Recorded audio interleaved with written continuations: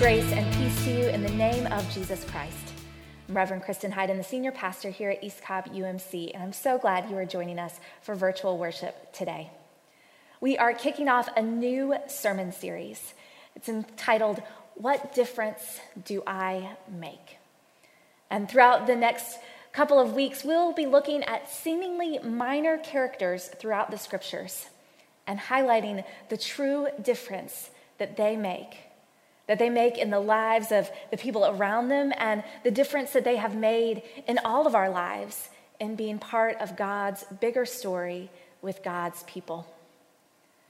Now, I want to give you a little spoiler alert about where this sermon series is heading. It is all building up to one incredible celebration that's coming later in May, and that is Confirmation Sunday, when we will have 3 young folks from our congregation declare and proclaim their faith. And so throughout these next few weeks, we're going to be building up these seemingly minor stories, as I said, as a reminder of what difference we all make and what difference these teenagers, not only the difference they will make in the future, but the difference they are making now in our church and in our community. So today, I've titled the scripture or the sermon, Best Supporting Actor, Jonathan. I'm grateful to Gary Mack, our youth director, who, as we were kind of brainstorming about this sermon series, he said, well, it's really like, at the Oscars, the best supporting actor and the best supporting actress. I said, yes, that's perfect. That's it.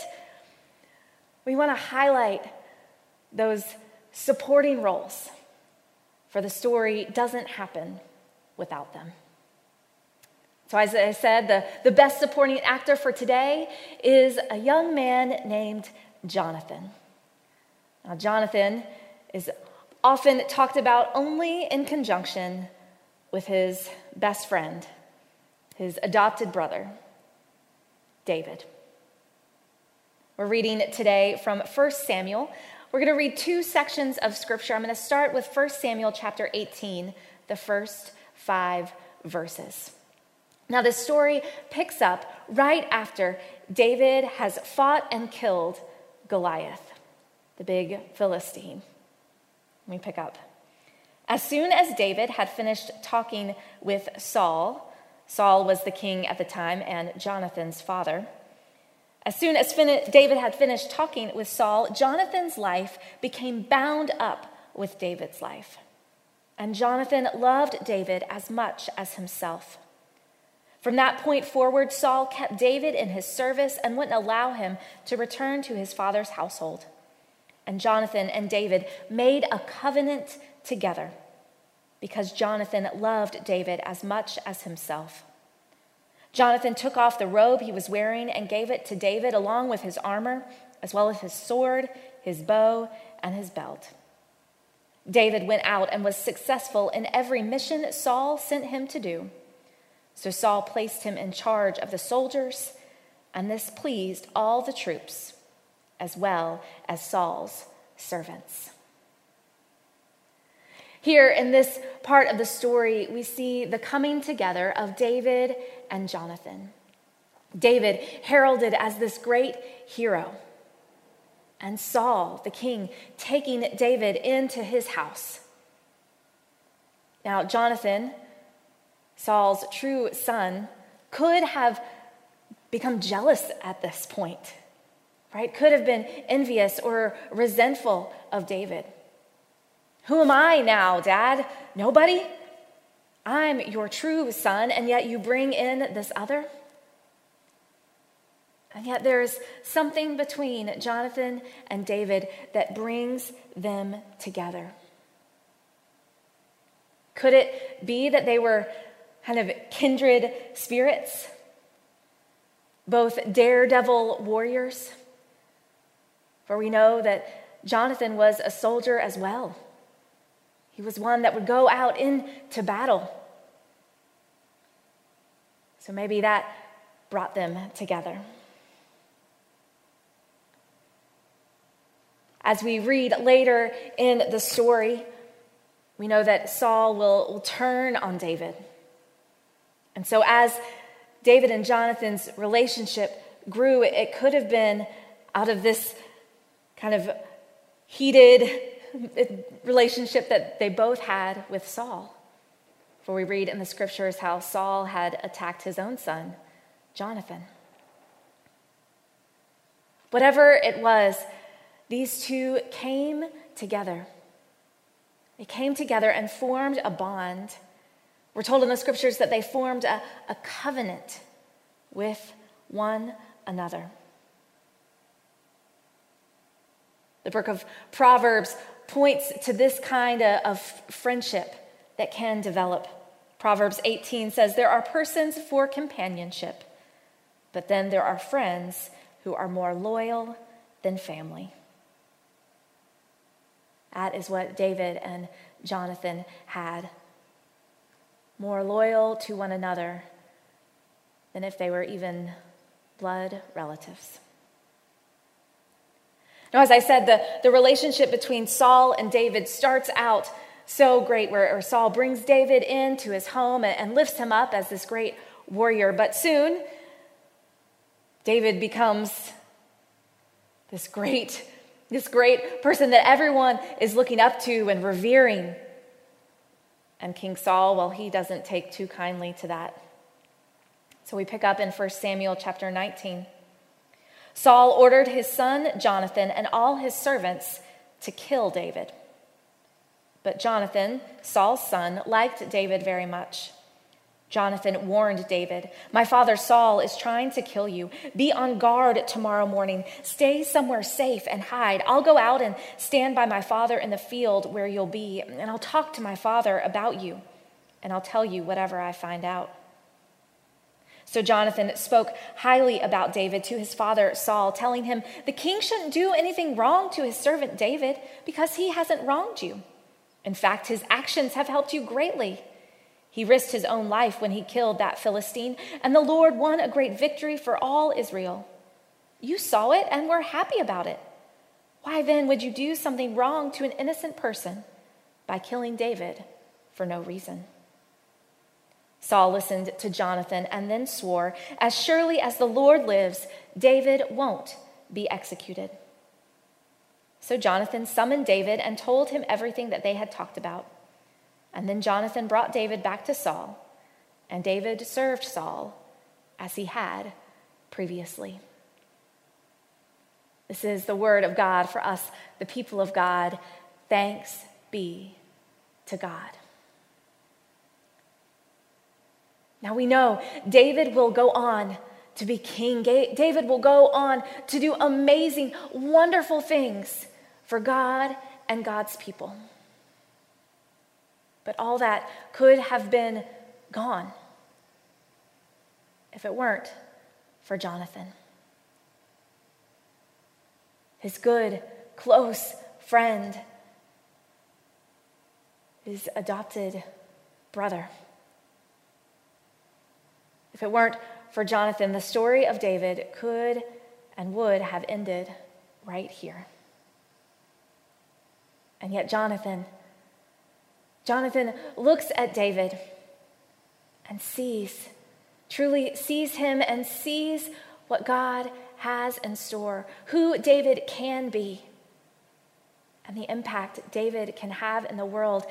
And instead of, like I said, becoming jealous or envious or resentful, Jonathan sees how he can be this best supporting role for David. To not just encourage him, to not just support him, but to stand up for him, to speak up for him. And even to go against the wishes of his true family in order to support David. When they enter into this covenant together, when Jonathan gives all of these things to David, we see that Jonathan here is giving away his right. Right? He has a blood right to the throne, but he sees, no, that God has chosen David. So he gives up his right for something greater. Jonathan risks comfort, and a powerful future that could have lied before him in order to follow God's choice. David Maxwell, in his commentary about this passage, he says, Jonathan realizes that David is God's preferred leader and immediately risks all to support him. And then Jonathan does what the author wants the reader to do, what we are to do, to risk it all, even if it means betraying family, to give up our privileges, risk it all to follow the living God. That is what this relationship between David and Jonathan is all about. Creating this holy friendship that seeks to support one another through lifting up the divine, the holy. I wonder, do we have deep, meaningful, holy friendships like this in our own lives? Friends that are more than companions, that are even closer than family, but who support and lift, friends who lead us and friends that we are able to help lead on a path that follows our faith. Are there risks that we have taken, just as Jonathan did, in order to develop and to nurture these kinds of friendships? Unfortunately, I think in our society and even in the church, we tend to promote ourselves. Right? We are looking out for number one. And if we've got friends around us, then great. But we've got our eye on the prize, and off we go. So as I was thinking this week, do we even have models for this kind of friendship, this kind of relationship? And interestingly, I'll tell you who came to mind as a close relationship, a close friendship, where one kind of sacrifices a bit for the other to lift the other up and to support the other. It was the relationship, the friendship between Johnny Carson and Ed McMahon. Right? Johnny Carson, right? This great late night host who received all the fame. And his sidekick, Ed McMahon. I kind of felt like they were a modern day David and Jonathan. Right? Where Ed could have resented the fame that Johnny had, and yet he stayed sitting there beside him through all those years. Following Johnny Carson's death, Ed McMahon wrote a book about their friendship. It's called Here's Johnny.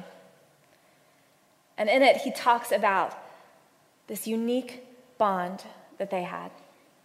He says this: most comic teams are not good friends, or even friends at all. Laurel and Hardy didn't hang out together. Abbott and Costello weren't best of friends. And Dean Martin and Jerry Lewis, well, there were warmer feelings between Custer and Sitting Bull. However, Johnny and I were the happy exception. Although he was my boss, we shared the unwavering affection of a couple of equals who drove themselves to work, finally found the right wives, and liked to lose themselves in drumming and singing while listening to jazz. For 46 years, Johnny and I were as close as two non-married people can be. And if he heard me say that, he might say, Ed, I always felt you were my significant other. On his farewell show, I was deeply moved when Johnny told America this: this show would have been impossible to do without Ed. Some of the best things we've done on this show have just been, well, he starts something, I start something. Ed has been a rock for 30 years, and we've been friends for 34. A lot of people who work together on television don't like each other. But Ed and I have been good friends, and you can't fake that on TV. As I think about that kind of friendship, I think that is a good and true and holy friendship, where one or the other is not trying to outdo, but support, encourage, and be there. I think about in my own life those good, deep, holy friendships that I have and how they have made such an incredible impact in my life. And I think for some of those friendships, when I've told them about an instance or a word or a comment that they said along the way, they've looked at me and said, "Really? That made such a difference?" I said, yes. Your words of support or encouragement, even when you don't know it, make a huge impact. I've mentioned to you all before my group of clergy moms that we've been together for over 8 years now, supporting one another, encouraging one another as we've made our way through ministry and motherhood. And one of those women, Reverend Kate Floyd Tao, she's now the senior minister over at Sandy Springs UMC. She and I were in a residency group together after we graduated from seminary and then as we were going through the ordination process. And as part of that group, we would gather together once a month, and 2 people in the group would preach a sermon every time we were together and preach it to the group, and then we would have a little bit of dialogue and critique about the sermon as we were all growing into our preaching voices. And when my turn came around, I got up in front of the group and I preached my sermon, and I felt pretty good about the sermon. I thought it was a pretty good one. I'd worked on it a while. And one of the men in the group was the first to comment, and he just said, "Wow, Kristen, I had no idea you could preach like that." Okay, thanks, I think. I wasn't sure how to respond. Well, Kate spoke up immediately, and she said, "Well, actually, Kristen, I knew that you were capable of being such a powerful preacher. And thank you for sharing that with us." Those words she spoke in that moment. And I've told her since how those words have echoed throughout my mind and my heart. What a difference that made. For her to look at me and to say, "Yes, of course you are capable of that. You are called by God. The Holy Spirit is working through you. Step into that, embrace that, and share that."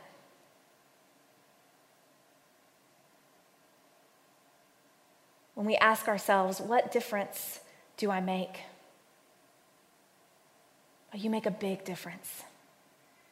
You make a big difference in the lives of so many. Even if it's just a word, a comment, a text, a card, a phone call, an email. These small gestures, they add up. Or we can make big differences through our relationships and through our friendships. This coming week, I invite you to consider what difference you can make in the lives of those around you. What words of encouragement and support can you make? Who can you speak up for? As Jonathan spoke up for David. And imagine, wonder together how the impact of that can make a world of difference. Let us pray. Holy Lord, our God, you put people in our lives, whether it's friends or family or passing acquaintances.